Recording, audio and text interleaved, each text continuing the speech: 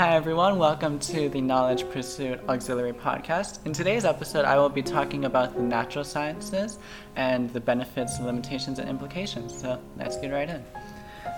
So before we start talking about the natural sciences, I think I will first make a differentiation between the natural sciences, human sciences, and pseudosciences. And there is a big difference between the three. To start off with, the natural sciences talk about reality and what's going on around us, whereas the human sciences focus more on people, which is why they're called the human sciences. And lastly, the pseudosciences tend to be fake. And the word pseudo actually means fake, so in essence, they are fake sciences.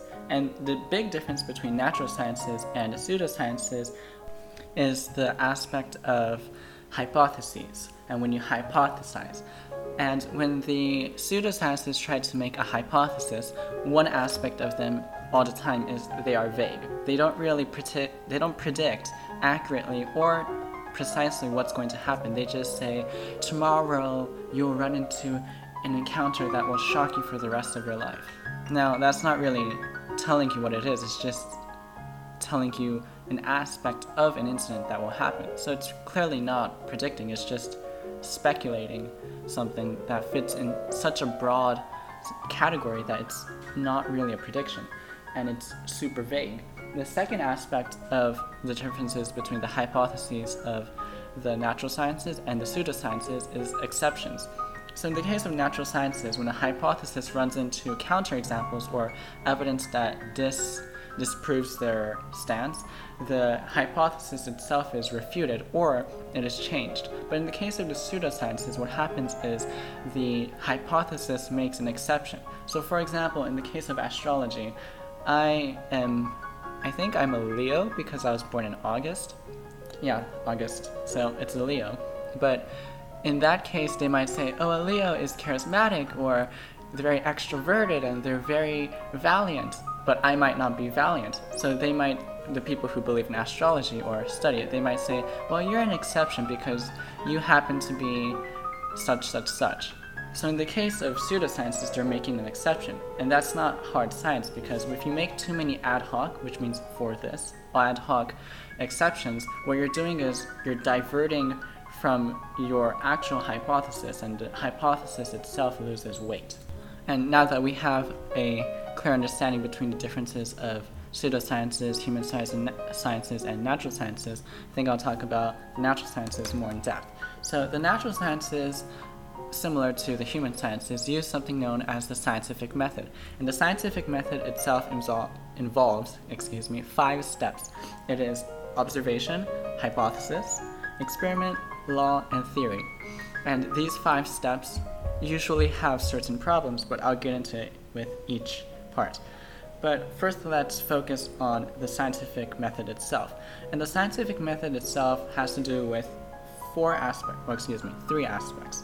And those aspects are controllability, measurability, and repeatability. And that is what helps to move natural sciences forward.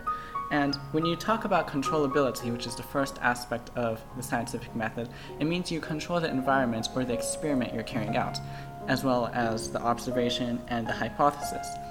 And that means that it can be understood tersely, and it focuses in on reality very well. And it also gives the person who is looking at the experiment afterward, who are peers, they are able to understand the experiment better, and they are able to say this was controlled well, and it is standing up to a standard, or it's up to a standard that we all agree on, and that's controllability. The second one, which is measurability, allows for precision in an experiment, and this is very good, especially in the case of medicine, because if you take a certain medicine, for example, and you take the wrong amount, then that could lead to disastrous side effects.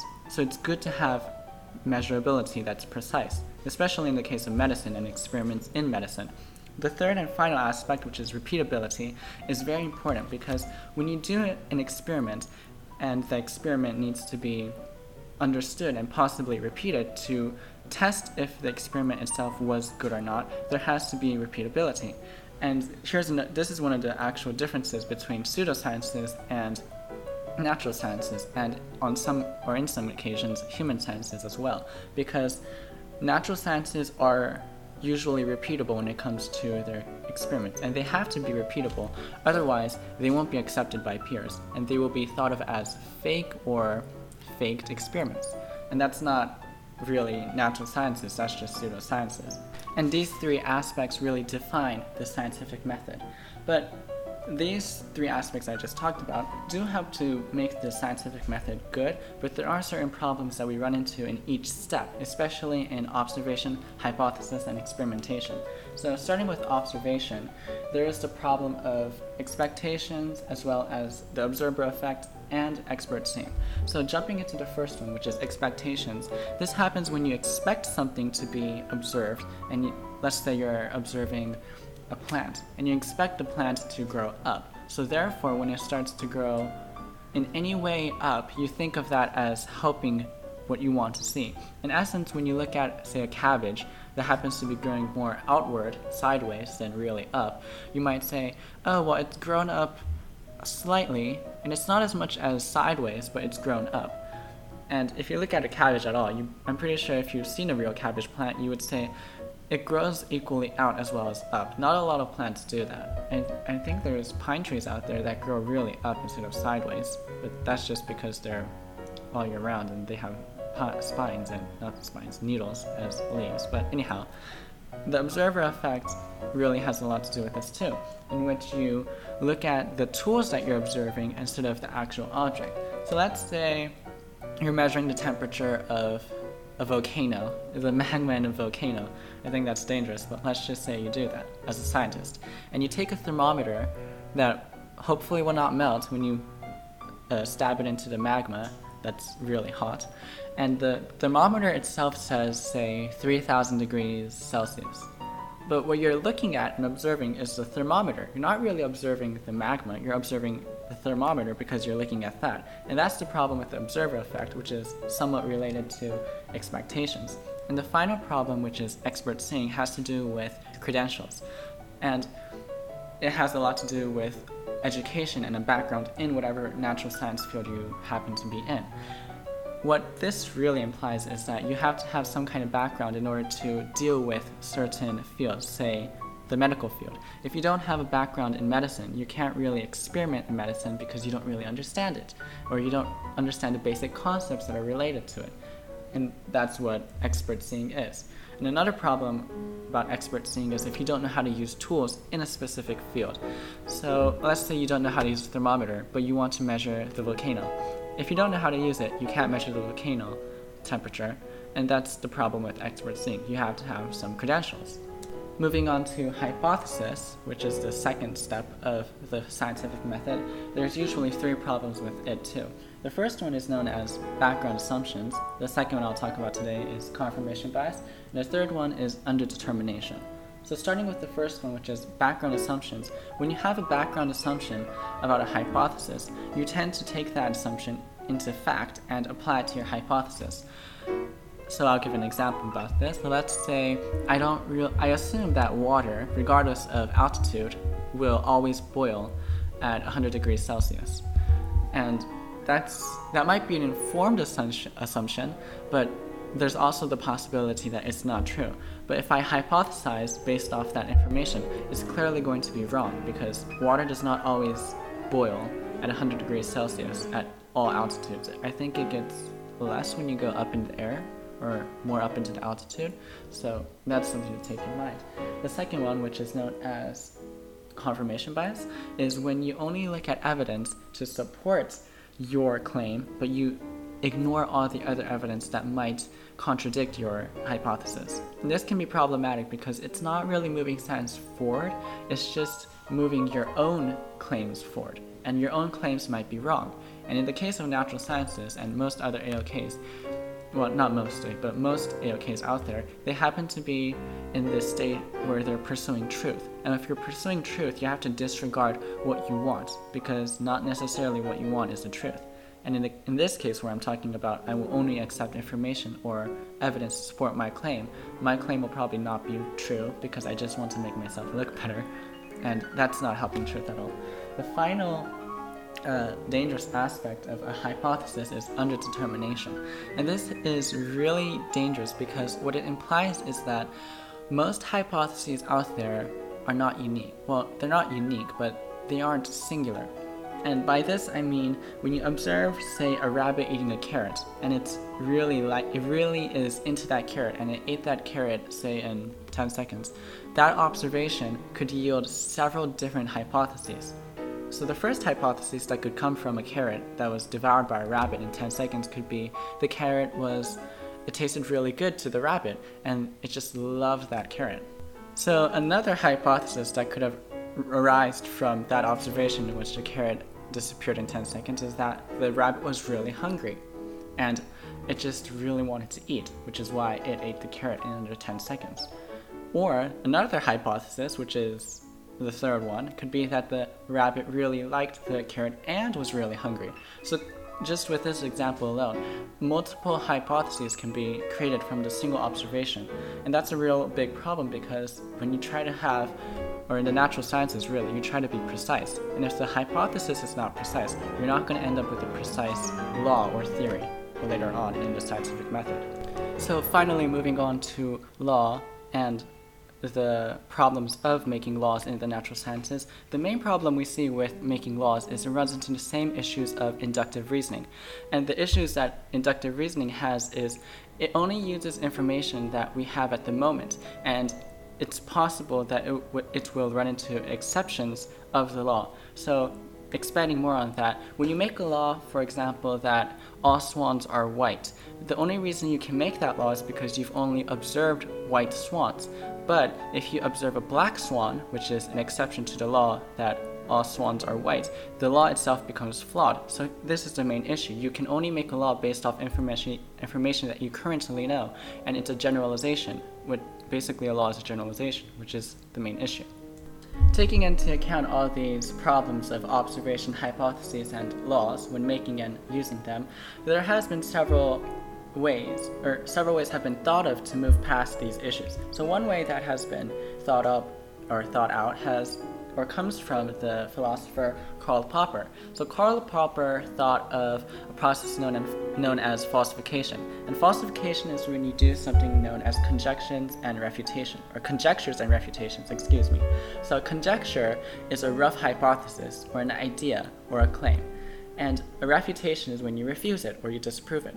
So Karl Popper thought if you make hypotheses or observations or laws and you disprove them and make new ones in their place, and you continue this process, you're going to move science forward. And in theory it works great because then you're getting rid of the bad parts and you're putting in good parts and making science better, or the natural sciences better.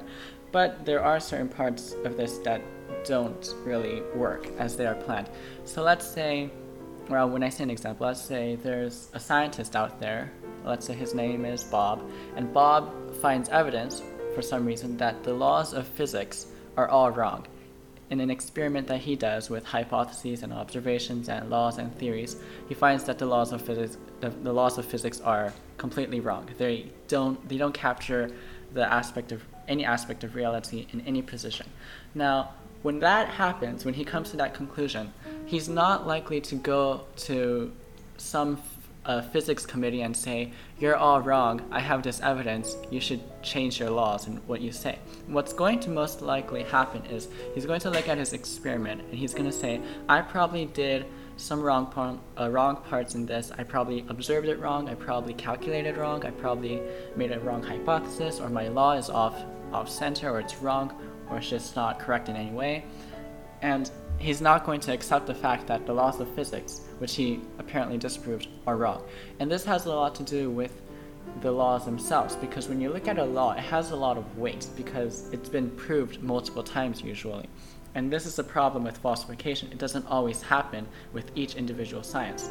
There are cases, of course, where falsification has happened and the individual scientists who have carried the falsification process out have been correct. One example is Darwin. When he came up with the theory of evolution, there was already a standing theory and law that said, not law, but there was a standing theory that said the Bible and what it said was correct, that the world came into being from God and every animal on earth was shaped in a certain way and it hasn't changed. And Darwin, he had really two options. One was to say that theory, that the Bible is correct and all that is written is correct, is wrong, and my theory is correct. Or what I have come to in my conclusion and what I have researched and what I have observed is wrong.